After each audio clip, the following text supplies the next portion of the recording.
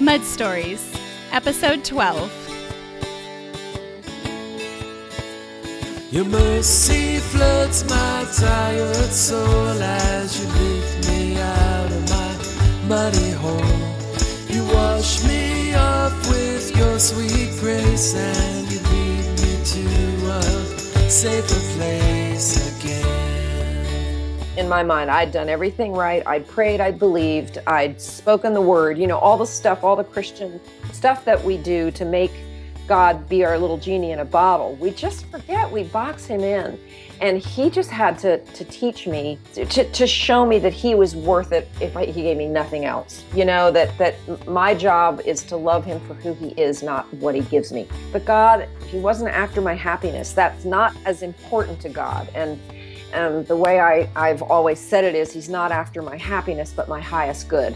And he knew where he wanted to take me. Hi, my name is Jackie Watkins, your host, and you're listening to Mud Stories, a podcast dedicated to bringing you inspiration in your muddiest moments, hope to make it through your mud, and encouragement for you to know that you are not alone. Hey friends, welcome back to the Mud Stories podcast. I have a fantastic episode for you today. Today I'm talking with Kate Battistelli, an empty nester who's been married to Mike for 30 years. She's the mother of recording artist Francesca Battistelli and Mimi to Franny's two children, Eli and Audrey Jane. Kate's a Jersey girl currently living in Atlanta, writing about God, food, family, and hospitality, and she loves creating and sharing easy recipes using whole foods and organic ingredients. She has said that if you come to her house, you'll get chocolate and muffins, a big pot of French press coffee, and amazing conversation. And for some reason, I so believe she's right. Kate is the author of Growing Great Kids, Partner with God to Cultivate His Purpose in Your Child's Life, and her second book, The God Dare, will be releasing soon. In this episode, Kate shares the story of her struggle through fertility challenges and failed adoptions, with life not going as she'd planned, and she also describes the anger she had toward God through the process and how she came to deal with that anger. We discuss the different ways we hear God and His direction, the importance of mentors in our lives, how to recognize the giftings of our kids and help them dream big dreams.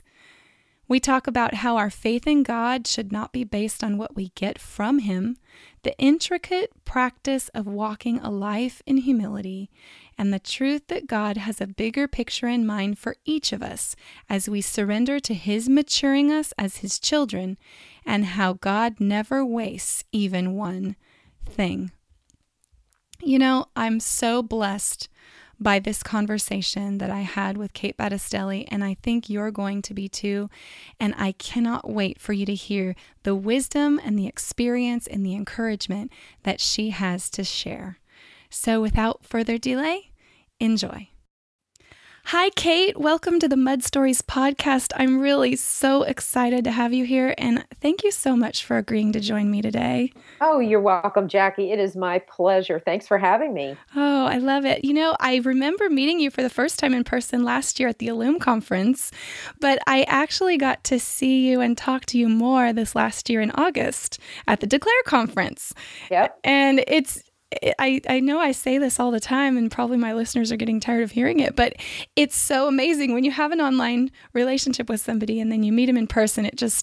It's so encouraging, and it adds a connection that you wouldn't otherwise have had. So I loved meeting you and talking with you this last August.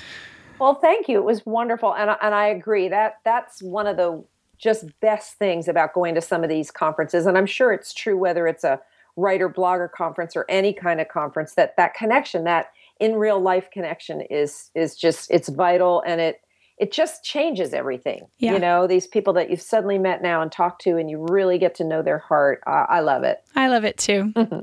Well, I know that what God has done in your life isn't exactly the dream you had dreamed, but has been a life that He's given for not only your ultimate good, but for the good of so many. So take us back to the beginning. How did the mud look to you in your life? How did it all begin?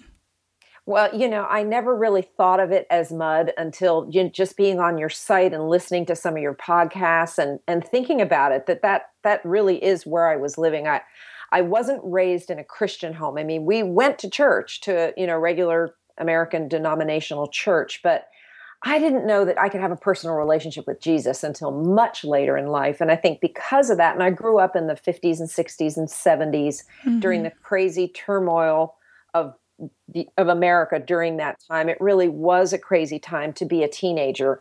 And I just got off on the wrong path, got involved with boys way too young, just started doing things like I was telling you before.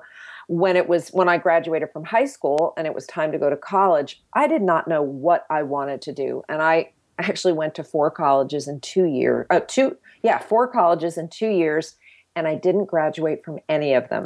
So well, that gives us all hope. There's hope. Yes. But then I ultimately found my way into musical theater because I had always loved to sing. I knew that I could sing. Just didn't know how do you make a life out of that? And well, you have to know, you and I have this in common. You don't know this, but my husband and I actually met doing musical theater. And in high school, I did shows my whole time and throughout college. And we love musical theater. I mean, one of my husband's favorite shows he was in was called Forever Plaid. And so when I heard that about your story, I was like, yes, another musical theater person. Oh, and I'm a complete nerd. I mean, my husband, especially anything from before the 80s, before Broadway kind of got crazy. Oh, yeah. I love the old classic stuff. That's probably just a reflection of my age, but no, I love it too. Yeah, I mean, there's just nothing like live theater. When our daughter was young, we lived in Orlando for most of her growing up, and that's where everybody goes. We lived in the town where everybody comes for vacation. All she wanted to do was go to New York and see Broadway shows. So we would do that, every few years we would just go, we'd see 4 or 5 shows and the ballet and just, all that culture that you get in New York. So anyway, that's just a little aside, but awesome. So you got into musical theater. Got involved in musical theater. I lived in New Jersey at the time, and we were quite close to New York City. And after getting a couple of years of great experience in a wonderful local theater in New Jersey, I ended up thinking, well, hey, maybe I could really do this, and started auditioning in New York. And, just one thing led to another. My resume grew, did a lot of regional theater and off Broadway, things like that. And then eventually I was cast as the understudy for the leading role in The King and I. It was a big tour that was going out in 1981, starring Yul Brynner. And if you've ever seen the movie, he's the guy in the movie from the 50s. And he had made a career of playing the king in The King and I. Well, they were doing a tour, and I auditioned for the part of the understudy of Mrs. Anna, the school teacher. And I got cast remarkably because I was pretty young. I was 26 at the time. Well, I learned the show, went out. It was going to be out for a couple of years, thinking I'll never get to go on. Leading ladies don't get sick. They don't want their understudies to go on. So it's just not going to happen. But, you have to know what you're doing. Well, 2 months into the run of the show, the leading lady gets sick. I end up going on for 2 weeks. I filled in for her, and then she came back, and I went back to the chorus. Well, Yul Brynner did not like performing with her. They didn't get along particularly well, so they ended up buying out her 2-year contract and giving me the part, which, I mean, it's like 42nd Street. The understudy goes on to become a star. Right. But for me at 26 years old, I mean, this was a huge opportunity. Yeah. And a wonderful role of a lifetime. I mean, it's probably one of the greatest roles for a woman in musical theater. And I got to do that part for almost 3 years, 1,000 performances with Yul Brynner. It's where I met my husband. And we really, truly did fall in love across the footlights because he joined the cast as the assistant conductor. So he was down in the pit. And I noticed he's a conductor. Yeah, he, with my no college degrees, he has his doctorate. So I figured that kind of you balance out. each other out. Yeah. It makes me look a little smarter. That's awesome. But we met and fell in love and got married.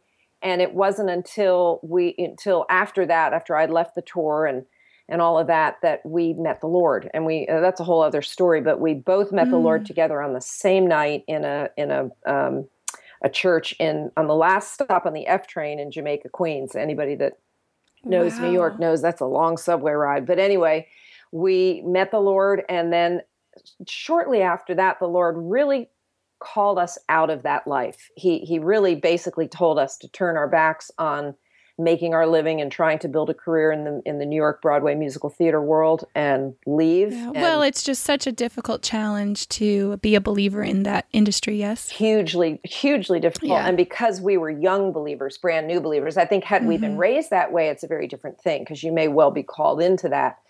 But I think there's just so much capacity to compromise, and I'm sure we would have. So the Lord was just like, no, you're done, out, which he's done with us many times in our lives. I call them, God's little 90-degree turns, where it's like, you're going this way. No, you're not. You're turning left. So, Kate, just practically talk to us about hearing God like that, because you're saying God called you out, but like practically, how does that look like when we're looking for God's direction and his, what he's calling us to? I mean, was it something you read in his word? Was it advice, wisdom that someone that knew you gave? Or was it a small, quiet voice that you heard in your spirit? Like, what practically did that look like? I think for us, more than anything, it was just conviction. It was just unknowing it. And we probably didn't even know what that word was at the time, because you'd hear enough things or read things and think, wait a minute, just something's not gelling here. And I think as you obey the Lord and follow him and learn to listen, it's a process. Yeah. We don't get it perfectly in the beginning. And I mean, who knows? We could have made the wrong decision, although I really don't think so when I see how our lives have turned out. But yeah, there's so many ways to hear the Lord. It might be in a dream. It might be something you hear on TV. It can be anything that kind of just makes you go, that's for me. But don't you think it's a posture of wanting to hear him too? Oh, absolutely. And I just would hate for people to think, oh, well, God called Kate, and he's not doing that to me. So what's wrong with me? And I think it's important for everybody for all of us to know, and be reassured in our own journeys with God that he is with us and he's next to us. And if we ask him for wisdom and we say, God, I want to hear you, help me to know. And he gives us those small reassurances in our heart, don't you think? And then puts things in our paths for us to open our eyes and see. And sometimes we just have to look at the conviction of the moment and make a decision based on even just what his word says. It's not like we need some magic epiphany, right? Exactly. And many times in the Bible it says, he who has ears to hear, let him hear. So I pray, I said, Lord, give me those ears that can hear your spirit. Right. Give me those eyes that can see. And as we obey, and even if we obey him perfectly, if we obey what we think he's saying and it's not him, because people are sometimes, I don't want to make a decision because what if it's not God? Right. And I tell them, look, if it's not God, just like he did with Paul all through the book of Acts, the Holy Spirit will stop you. That's right. Paul would say, I want to go here. I feel like I'm supposed to go here. And the Holy Spirit would be like, no, you're not going there. You're going here. And you just learn it. And he works it all for good, and he honors our surrender to him. Yes. He's not going to be all tricky and sneaky and, she's not going to find the way. He wants to reveal a way to us, and he's faithful to meet us there, even if we mess up. So, okay, so you got called out of that. So then what? So we left that world behind, and by this time we had our daughter. We got married, then got saved, then got pregnant, and had our daughter Francesca. And then moved to the suburbs, moved to New Jersey for a few years until we ended up down in Orlando where she was raised. And, just changed our lives, had a home business. We were homeschooling, all of that stuff. And I thought, okay, I'm the mom who wants 5 kids. I don't mind chaos. I love all that, I imagine children and dogs and cats and craziness in my life. And we just kept trying and nothing was happening. And eventually I did get pregnant again, and it ended up being an ectopic or tubal pregnancy, which, your body can't sustain. Right. Once that was over and we realized, all right, that didn't work out the way we'd planned. I guess Franny was about 2.5 when that happened. And we tried some different fertility surgery and different things, and nothing was working. And they basically told us, your only option is adopting. And I thought, okay, all right, Lord, we can do that. And we tried 3 times, and 3 times the adoptions fell through. It was just like everything just conspired to say, no, you're not having more children. 3 times. Yeah, it was frustrating. I mean, one time we were going into a country, the country closed. We were trying private adoption. The girl would change her mind, or the parent, or the the father would want the baby. And we got... Oh, that journey is so painful. It's so painful because, you do the home study, you do all that. You get so excited to have this baby. But, through all that, God really was teaching me a lot of things. And I mean, it was a long journey because it took me a long time to come to grips with the fact that you're going to be the mom of an only child. And is that okay? The Lord it just took a long time for me to kind of get it through my thick head. Really probably about, 8 or 10 years. It was not a quick thing. It wasn't like, oh, I get this, Lord, I'm cool with it. It was very hard for me because, especially as still a rather new Christian, you read that God wants to give you the desires of your heart. And I think, well, Lord, this is a desire of my heart. This is my desire, yeah. You're supposed to be a good father. A good father gives gifts to his children. And I would yell at God. I mean, it's embarrassing to say now, but truly, on those nights when I couldn't sleep, I would go, across the house into my husband's office, just sit on the floor and cry and yell at the Lord and literally say, I can't believe that you would treat your child this way. If I would never do this to my child. How can you withhold this? So you were angry at God, very angry. Oh, really angry. And I was not wanting to forgive the Lord. I mean, it was his fault in my mind. I'd done everything right. I'd prayed, I'd believed, I'd spoken the word, all the stuff, all the Christian stuff that we do to make God be our little genie in a bottle. We just forget, we box him in. And he just had to teach me, to show me that he was worth it if he gave me nothing else. That my job is to love him for who he is, not what he gives me. Just like with our husbands or our children, we love them for who they are. We don't love our husband because he brings us stuff or gives us gifts. We love him because he's wonderful, well, most of the time. So, you know what I mean? Yeah. Well, in that anger, how did you, because there's a lot of people who might choose to turn their back on God. And so how did you, in that enormous amount of time that it took to process through and allow God to teach you what he is actually going to end up doing, how did you make that decision that you weren't going to walk away from God when you were angry at him? I think for me, probably having lived in the world for so long, I knew what that was like to reject God, to not live for him, to not be pursuing him. And I'm a lifelong student. Yeah. I love to learn. I love to study. I love to read the word. It's just how I am. And the thought of not having that as part of my life just was too much. I don't know. It's funny. I've never really thought about why I didn't walk away, but I think just because I knew, well, what's my alternative? It's not going to be anything good. What am I going to go off and, what would I do? What would that look like? So it's just easier. Well, and I think it's so key what you're talking about, how it's important to understand that we can be angry with God and he can handle that, but also that our faith isn't based on what we get from God.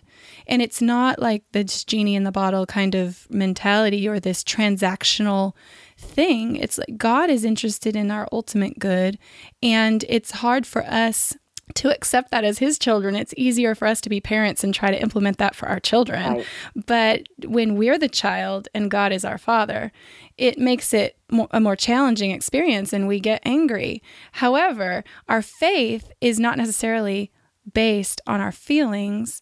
We have evidence to believe that what we actually hold to be true is actual truth. Mm-hmm. And maybe that can sustain us as we look at the evidence for why God is real and for why Jesus is who he said he is. And in those desperate, angry moments, just know he wants us to come to him with our anger, and he wants us to talk to him and be real with him. Amen. Because that's what a real relationship is. And oftentimes, don't you think relationships grow when we have those blow-ups? We have anger and we have conflict. and then the intimacy of the relationship just bumps up a few notches because you've had that history together and you've struggled and wrestled, and then you come out on the other side. So it's less of a superficial relationship that gets cultivated too. So I think it's okay. I love that you're saying it's okay to be angry with God, because there are situations in all of our lives when we just don't like it at all. Well, when it just doesn't make sense, when it just, none of it made sense to me. But also during this time, after we'd moved down to Florida, we started attending a church that had just a a strong group of godly women who really became mentors for me. And they had something with the Lord that I didn't have. They would talk about him like the lover of their soul, and that they were in love with him in a way that I had never experienced. To me, it was just more, well, we love God and we respect him and we obey him and all of that. But they had something just deeper in terms of the relationship. And I saw that and wanted that. So throughout all of this time of just feeling frustrated and ticked off and not understanding, I was also developing this other side of just, but I want you like that, Lord.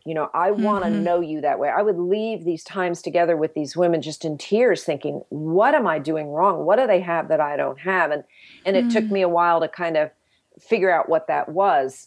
We have to learn, I think, as American Christians, because our lives are relatively easy compared to, well, certainly compared to Christians in a lot of parts of the world today where there's so much just horror going on. But, God is not just about our happiness. And we kind of think that, well, if I do my part, Lord, then you do yours. If I do what I'm supposed to do as a Christian and bless people and do this and do that, then you are obligated to bless me.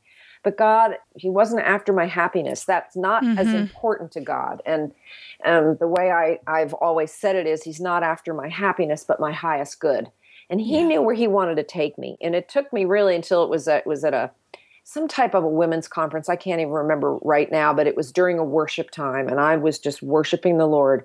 And I just sensed him say, I never hear an audible voice in my ear, but I just sensed in my spirit God saying, am I enough?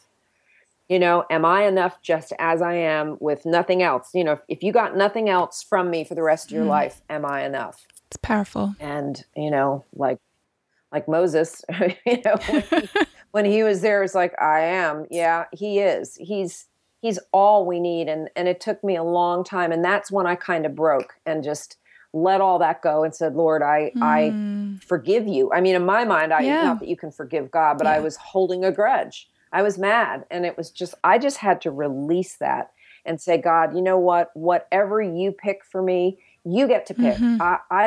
I don't have a say. And I guess we just think we have a right to all this. And we really don't. We have to kind of give up our right to ourself and to our life and to our life looking the way we think it should.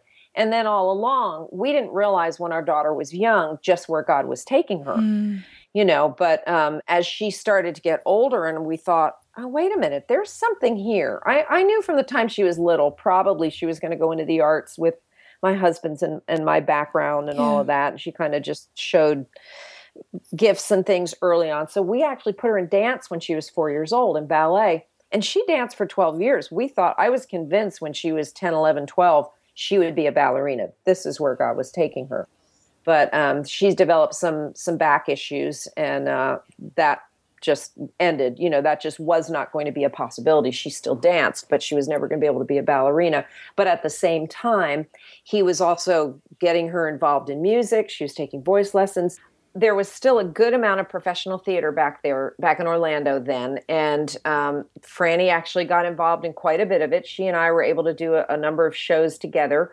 So she got started getting tons of good experience in theater, in voice lessons she'd been doing dance for all these years. But, once we knew that dance was not going to be her future, the Lord just started opening up the right voice teacher, the right this, the right that. One thing just led to another to where, by the time she was 16, 17, we were thinking, okay, there's something here, with the music industry. And we bought her a guitar. She learned to play, started writing good songs. And we thought, okay, there's a talent there. And there's a lot of great singers out there, but in the music industry, they're always looking for singer-songwriters. They want ones that can write. So, yes. And she had a definite skill for that. So, it was just a matter of continuing to help her build all that up. My husband and I, what we learned that God doesn't waste anything. The training that you get, you may not be using it right now, but he is going to bring it back. I mean, just look at Moses. He was trained for 40 years in leadership. And then for 40 years, he's in the back of a desert going, well, I guess I must have missed it. Can you just imagine Moses thinking, I was certain that I was supposed to be, leading the Israelites into the promised land. I know I was supposed to do this, but gosh, I can't figure out what happened. It's all in the fullness of time. It's when God's ready. It's not just because we're ready, because sometimes God's just not ready for what he has called us to. So, well, and he sees a view that we can't even see. Exactly. Yeah.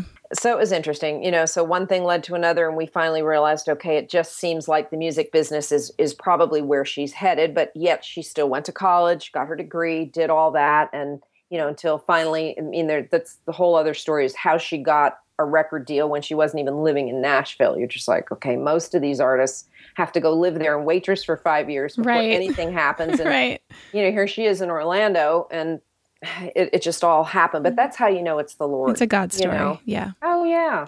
Totally a God story. Awesome. Well, as you were noticing these abilities in her, I mean, I have, 4 elementary age kids. They're 6, 8, 10, and 12. And as she was in those formative stages, how did you as parents recognize what maybe were her natural bent, what maybe were her natural giftings, so that you could expose to that and check it out and see, is that something? Because I think as our kids grow, it's important to expose them to things so they even know or realize what their giftings are, what their interests are. So how did that work as you were raising her? I think we just knew when she was around 4, we just, you have a 4-year-old little girl who likes to dress up and sing and dance and, do all that stuff. We thought, okay. Plus she was a bit of a drama queen. So we both kind of thought, all right, we knowing the musical theater world, I kind of wanted to keep her away from that just because I knew what was all involved with that. But ballet, I thought, that's beautiful and graceful. And if nothing else, she'll just learn to carry herself well. And let's do that. So she went into ballet and, of course, loved it, took to it like a little fish to water. And so because she loved that, and I thought, all right, there does seem to be a bent towards the arts. Let's try to expose her to things. So, the local ballet theaters doing the Nutcracker at Christmas time, we would go to see that. We would take her to see things, expose her to Broadway musical movies, the old movies like Oklahoma and the great old shows, and just started sort of exposing her more and more to some of these things to see just exactly what you're saying, find out what is it that kind of gets them excited. She always loved to write. From the time she was little, she wanted to write stories. I mean, her fun afternoon would, Mom, I wrote this story, and she loved it. And I think there's a future as a writer for her, when this season in her life changes a little bit. But, yeah.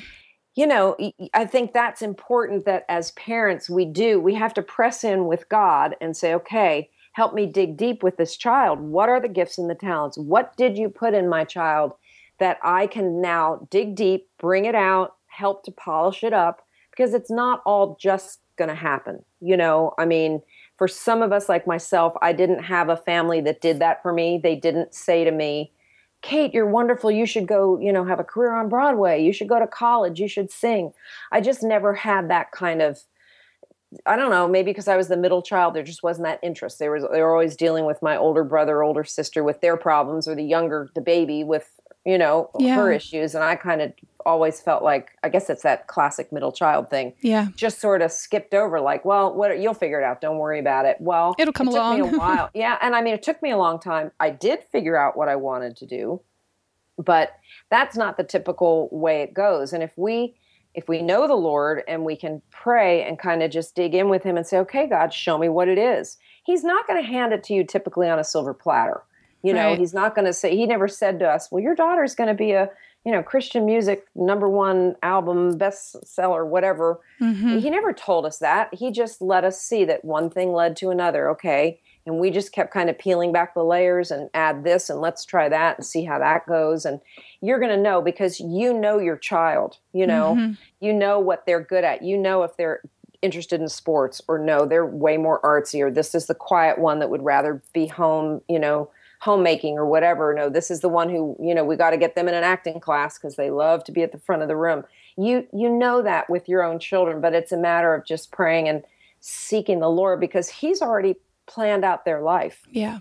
He's already done it. He says you're fearfully and wonderfully made. He knows everything about our lives from the day we're conceived. So it's just our job, I think, as parents to seek him in that with our kids. Now they won't always figure it out when they're young. Some kids just don't know till they're till later. Most kids will change their college major 4 or 5 times. That's typical. Franny did that too. She started out as a musical theater major, and it was just for her trying to also do a music career. There was just too much commitment. They just didn't allow you to do anything other than their shows. Right. You had to do shows all year long. Yeah. All year long. Yeah. So she changed and switched to creative writing, which was great and helpful for her current career. So, yeah.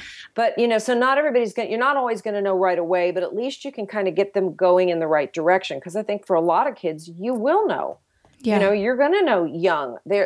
God has a career for them in sports. Well, if they're going to go into professional sports or professional music or professional anything, if it's at that level, it's going to take a lot more of a commitment on the parents' part. I mean, you think of these moms of Olympic athletes, these girls who are 14 doing Olympic gymnastics. That is their life, But it's a wonderful thing, but it takes a lot of dedication. You better know before you jump into something like that that's where your child is called. Right. And part of that is just spending time with your kids and really noticing in them, seeing them and their dreams. And is that what you recommend as far as dreaming big dreams with your children? I mean, do you bring to mind what you see in them, or do you let them bring it up? What's your best advice for that as we see things that we see them being excellent at or excelling at or interested in? How do we come alongside them and help them dream big too? I am a big believer in dreaming big. I think typically in America, we just keep the bar way too low with our kids, with ourselves, with our families. We always set a pretty high threshold of excellence because Franny's that way. She's just naturally, if she's going to do it, she wants to do it the best she possibly can. And my husband's that way, and I'm that way. It just, we call it the land of good enough. There's just way too many people that are happy to live in the land of good enough. Well, it's enough. It's fine. Don't worry about it. It'll be, we do just enough not to get fired, and they'll pay us just enough so we don't quit.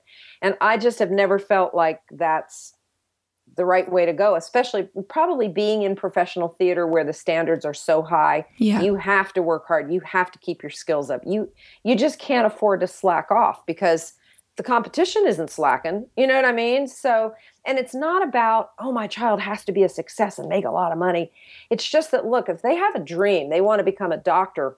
Well, great. Be a doctor and go to the best school you can go to. Maybe you're the guy or the girl who's going to find the cure for cancer.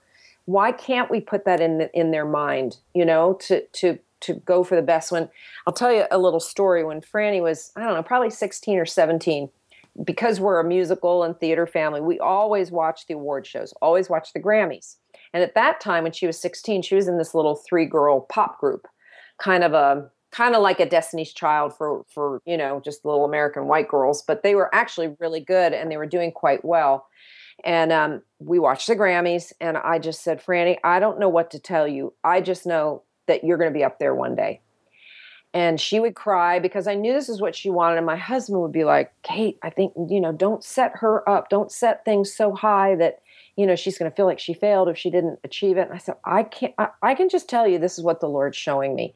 And it wasn't till 7-8 years later, after her first album came out and her first song, Free to Be Me, which most of you may have heard it if you know her music, which was the first #1 single by a female in 8 years when that came out, which just alone is just like, okay, Lord. Astounding. Yeah, but that year in September, the Lord started nudging me to pray about the Grammys again. And I'm like, okay, Lord, this is crazy. She's her first album. That never happens, but whatever. He just kept kind of putting it in my mind to pray that she gets a Grammy nomination. So I'm praying and praying and praying.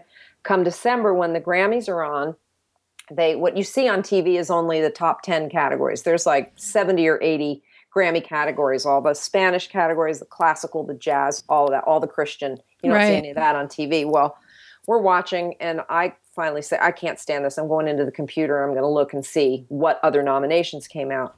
And I'm reading, gospel, I forget the exact category, but her name popped up. And I screamed. I said, come and tell me if this is real. Because I just thought, this can't be what I'm seeing. And he looked and, but I don't think you can get the name Battistelli wrong. Maybe Smith or Jones or something, but not Battistelli. No, it's kind of a tough one. But and she didn't end up winning, but it was just like the Lord was saying, see, sometimes he shows us stuff. Mm-hmm. Sometimes he will show you something for your child that's way bigger than you would ever want to believe, because I think we have lost the capacity to dream. Don't you think? Yeah. I mean, well, we're afraid to dream because what if our dream doesn't come true, and then we'll be embarrassed or humiliated, or even to our own selves, Yeah.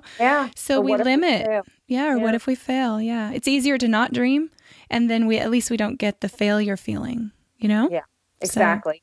So I think for a lot of us, we don't, or we've stopped dreaming because whatever dreams we had didn't come to pass, and not everybody is called to do something big in that way, but everything's big, even if we're, small things can be really big in the kingdom, being a neighbor that's pressing into the people around you and loving them and being the fragrance of Jesus and just showing who he is without having to tell someone you have to become a Christian, just loving people, raising your kids to follow the Lord is a huge thing. I'm not saying everybody you have to raise a child to be famous or to make a lot of money. That's not success to me. Success is you find out what is it God's called your child to do. Maybe that's being a missionary in a third world country. Maybe that's being a mom or a dad or a pastor or anything, being an excellent teacher. Anybody who's ever had a good teacher, what that impact is on your love of learning I know you're a nurse. Yes. If you've been in the hospital and had a great nurse, I mean, there's nothing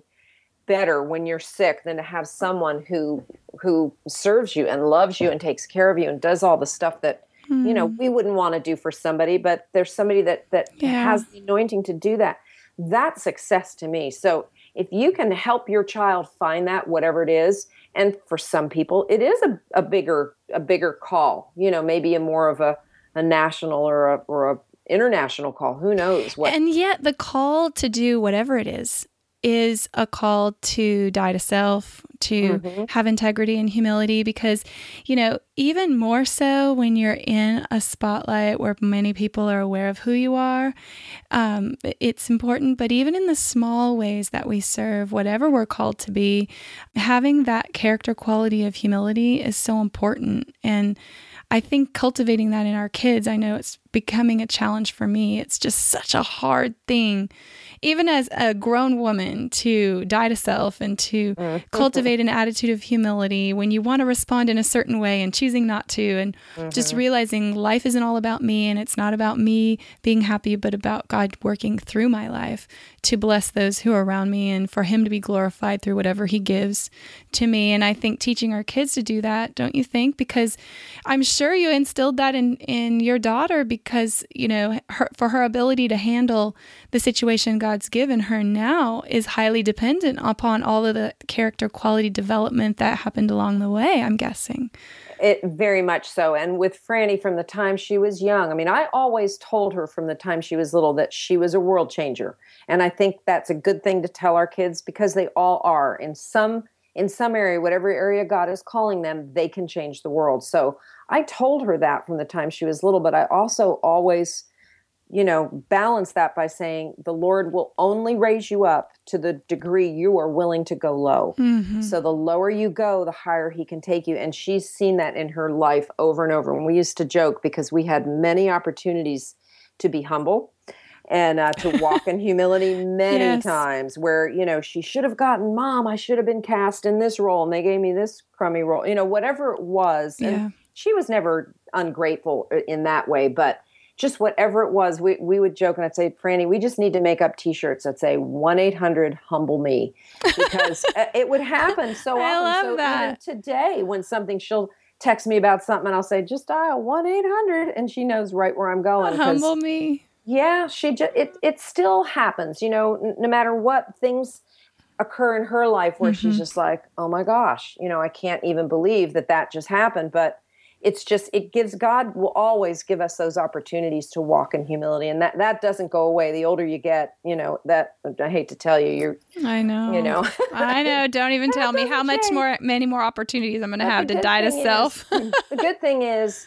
that our response gets quicker, where it happens. It's like, I can go through all kinds of nonsense, or I can just go, you know what, Lord, I just not even going to worry about it. I'm just going to give up and say that's fine and pray for that person or whatever, we only learn to do those things. How do you love someone that spitefully uses you unless you've been spitefully used? How do you bless those who curse you until you've been cursed?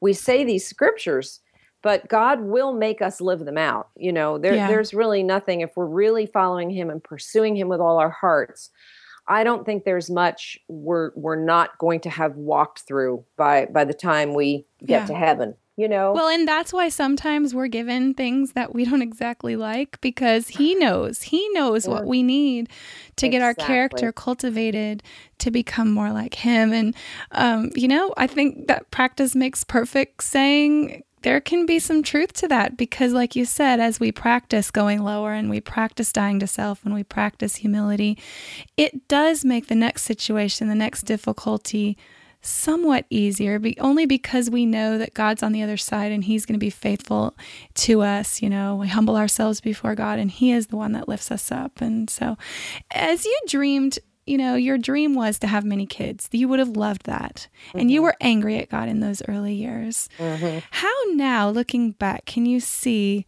God's purpose in all of that mud, in giving you only one child, in taking you through the journey that it was? What have you seen God do from the mud?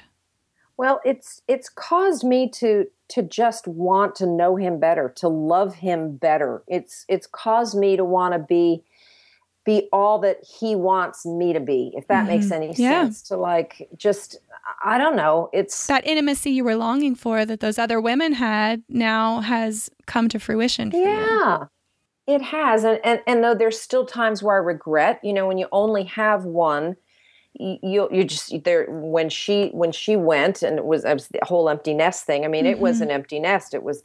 She was it for how many years she lived home. Yeah. And all of a sudden she was gone into her life, and we still talked all the time. They're coming this weekend and we're going to see them, and we get to see them a lot, but it's still, there's still times where I get a little wistful and think, golly, it would be nice to have 3 or 4 other kids to call or to do something with, but this is what God's given me, and I just have to accept that he knows best. Yeah. He knows better than I do. And I do have 2 grandchildren, so I'll tell you that that satisfies a lot of the certainly a lot of the chaos and crazy when they're here. We have a lot of fun. Yeah, I'm sure. Because they're little, they're just 4 and 2 right now. So but it's sweet. Tons of fun. Yeah. So I get a little taste of what it would have been like. But I've just learned to just try to accept that I have a saying that I've written some stuff about this, but how God allows in his wisdom what he could prevent with his power. God could have given me what I wanted, but he knew what I needed. He knew what Franny needed. He knew that she needed us to give her our full attention for those years. And that's not true of every family and every child. And if you have an only child, that's not necessarily the reason why, if you've only been able to have the one. I don't know what the reason is for everybody, because I imagine it's going to be a little bit different. But for me, that was important. And, to know that there's things about God I'm not going to understand. There's stuff I have to be able to, it has to be okay with me sometimes to go, you know what, Lord, I'm going to let this one go till heaven, till you can explain this to me and I can understand it. But I'm not going to not love you because you didn't give me what I considered the desire of my heart. But I have him, and that's the desire. If we're really pursuing him, his desires become ours. And that's what I've noticed probably more than anything, that I don't want those things anymore that I used to want. I just want him more and more, and to be able to be whatever it is he wants me to be to the people in my life. Yeah. So today, as we close up our time together, I'm wondering if there's somebody out there who maybe is angry at God today. Maybe they're facing something that they don't like, that they didn't ask for, that they don't feel like they deserve, and that they're going to stop listening to our voices and they're going to go back to their regular life and they're just feeling stuck in that deep mud. What words would you offer to them today to encourage them to know that, number one, they're not alone, and number two, there's hope? I would just say, there's a bigger picture in mind, and you might not be able to see it right now. Your focus may be very narrow, but ask the Lord to just give you that bigger sense that there's a reason for it. There's always a reason for our pain and our suffering. God is not capricious. He doesn't just throw something into our life to go, well, let's see how you're going to handle this. Mm-hmm. He knows exactly what he's doing. He knows exactly why he's allowing whatever it is in your life right now. So I would just say, just hold on to him, press into him, Mm-hmm. ask him to reveal himself in a way, to reveal his love for you, to know that whatever it is, even with our own children, when we allow them to go through a hard time, when we don't maybe make it all better for them, we know it's because it's going to be for their good, right, for their growth, for their maturity. Mm-hmm. So sometimes as a parent, we have to do the hard thing and say, I have to step back from this and, just let this play out. And there's times that I think the Lord will do that too, because he's growing us up. We have to remember he's maturing us into sons. We're not just children of God, but he is growing us up into sonship. And sonship is that's a different role than just being a child. Mm. That's a place of maturity, and it takes time, and it's going to pretty much take heartache and humility and all these things that we've been talking about today. But I want to be raised up into that position of, Mm-hmm. of sonship or daughtership, where I'm mature in Christ and that I'm not needing everything to be about me and my happiness. It's so much bigger than that. And I think if we can just keep that in mind and ask the Lord, give me some perspective on this. Help me see my way out, because right now this is making no sense. And I've been in that place, and you've been in that place, mm-hmm. where it just doesn't make any sense. And it's like, God, and it's difficult. But, another part of that is simply trusting that the Lord's got this. He's got you, and just kind of relaxing and going, okay, I'm not gonna lose my mind over this. I'm just gonna let this play out and see where you take me with it, Lord. Well, and knowing that we don't see his perspective. Amen. He has a perspective. So Amen. As we talk about pressing into Jesus and really desiring him to shape us into who he has purposed us to be, are there any resources or any tools that you would suggest that maybe you've found helpful as you've experienced that in your life? I think you have to find a good Bible study. If you're part of a church, most of them are going to do some kind of Bible study, or find a group in your community that does something, where you can be around other women and men that are pressing into the Lord. Mm-hmm. I've always wanted to surround myself with people who are further ahead than I am. Yeah, absolutely. In whatever area of life, just because it will provoke me to study harder or to press in a little more, just like the women that were such an inspiration to me in my earlier mm-hmm. journey of being a Christian. It really made me hungry for him. Be around people who make you hungry, or get in a church. If the church you're in isn't making you hungry for more of the Lord, you might want to look at another church, because I think we always need to keep that fresh. God is changing he's not changing, he's the same, but we're seeing other aspects of him all the time. Yeah, we're learning. So to us, it seems, we're mm-hmm. just learning all the time. And I think that is really important to keep that fresh. But pressing in, try to read your Bible as much as you can. Find a devotion that you love. I'm a big My Utmost for His Highest fan. It's sometimes, I've been reading it for 30 years, and there's still days I read it and I go, I have no clue what that means. I can't even imagine getting to that point. But then there's other days where I read it and I go, I get that now. I get what he's saying. It's taken me all this time. But, so we rich, grow in grace. We mm-hmm. grow in grace. So find some good resources. There's great apps. There's so much stuff mm-hmm. online. Yeah. We have no excuse not to be using some of these resources. Just listen, just put the Bible on in your car and listen to it on your phone. If nothing else, just get the word in you. Even a verse a day. A day. Yeah. Whatever. For 5 minutes. You don't have to spend an hour and a half in the morning.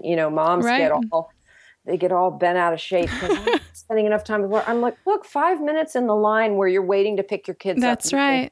Take that time to pray and press in and read a little devotion. That's don't need, when you're folding laundry, it's like, there doesn't have to be this big formal thing. So. Exactly. Well, Kate, such a delight to talk to you today. I'm so thankful. And tell us where we can find you online if people want to look you up and follow what you're doing. And I know you write at a lot of different places. And tell us where we can find you and about your book that you've written, Growing Great Kids.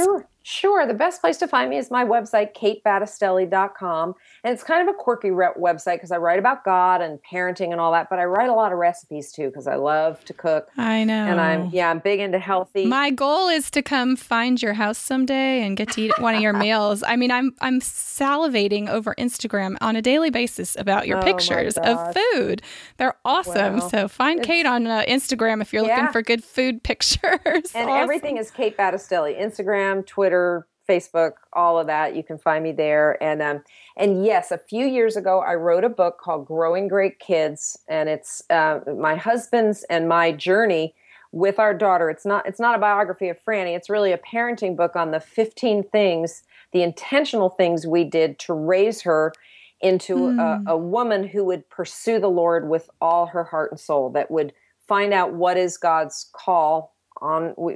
Together we dug deep with the Lord to find out what is the call on her life and what can we do intentionally to help her fulfill that, to help her get on the path that God has called her to. So it's step by step, and it's our journey of raising her. Lots of stories about her because we only had one child, but there's lots of good practical tips in there and questions to ask yourself at the end of each chapter and a prayer at the end of each chapter. So, and that's available. You can get that on Amazon, Christian bookstores. From your website too, From my right? website. Yeah, it's probably cheapest on my website. Yeah.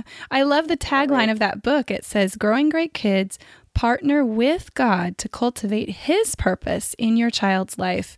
And if I don't need to read that, I don't know what else there is, because I certainly need that. And I think we all do. So thank you for being faithful to write that and bless us as we read and learn from what God's taught you. So okay, well, until next time, I sense there's a whole nother set of parenting topics I could talk with you for hours on, just gaining wisdom from you. But I really appreciate you coming and sharing with us your mud story and the heartache and the anger and the redemption God has done in your life as a result. And I just can't thank you enough for joining us. So I hope you have a great day. Thank you, Jackie. It was my pleasure. Thanks for having me. Oh, you're welcome. Well, I am so thankful for my conversation with Kate, and I hope it inspired you and gave you hope too. Kate is a wonderful, mature, and seasoned lady, and I just found her wisdom to be a cool breeze for my heart. I think the perspective she shared was so amazing, and I just feel like I'm better for having spoken with her today. May we remember that God's plans for us are so much bigger than ourselves and our own happiness. And it's my prayer that we make it a priority, especially in the midst of our mud, when we don't understand, that we lean toward God, spend time with God, and trust that really He's got this. He really does, even if we never, ever understand. So as usual, you can find the show notes and all the links mentioned over at mudstories.com or JackieWatkins.com, episode 12, including the link to Kate's website, her book, and all of her social media avenues. Again, thank you so much for listening. I know there are so many things you could be doing today, and yet you chose to be here with me, listening to this podcast, and I am so glad you joined us. If any of these mud stories have inspired you or brought you encouragement over the past few weeks, I'd sure love it if you would share this podcast with just one friend. And as always, I'd be so grateful if you'd take the time to head over to iTunes at JackieWatkins.com/iTunes and leave a rating or review, as it will help more people to find this podcast and be encouraged too. So today, no matter what we're facing, where we've been, or what lies ahead, may we all find a grateful song to sing. Have a beautiful day.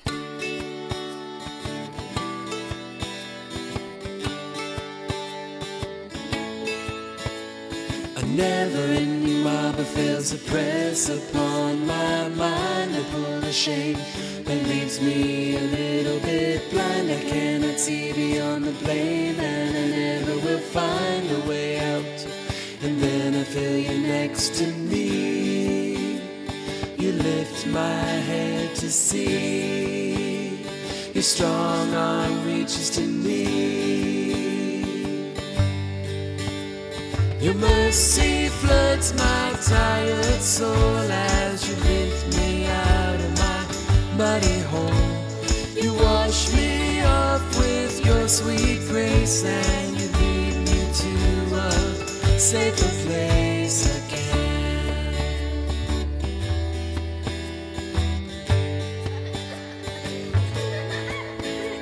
A never-ending marble fails to press upon my mind, a pull of shame that leaves me a little bit blind. I cannot see beyond the blame, and I never will find a way out. And then I feel you next to me. You lift my head to see. Your strong arm reaches to me. Your mercy floods my tired soul as you lift me out of my muddy hole. You wash me off with your sweet grace and you lead me to a safer place. You overwhelm my broken thoughts and you mend my lost and damaged heart. I find myself where I belong in your safe embrace. There's a grateful song to sing, a grateful song to sing, a grateful song.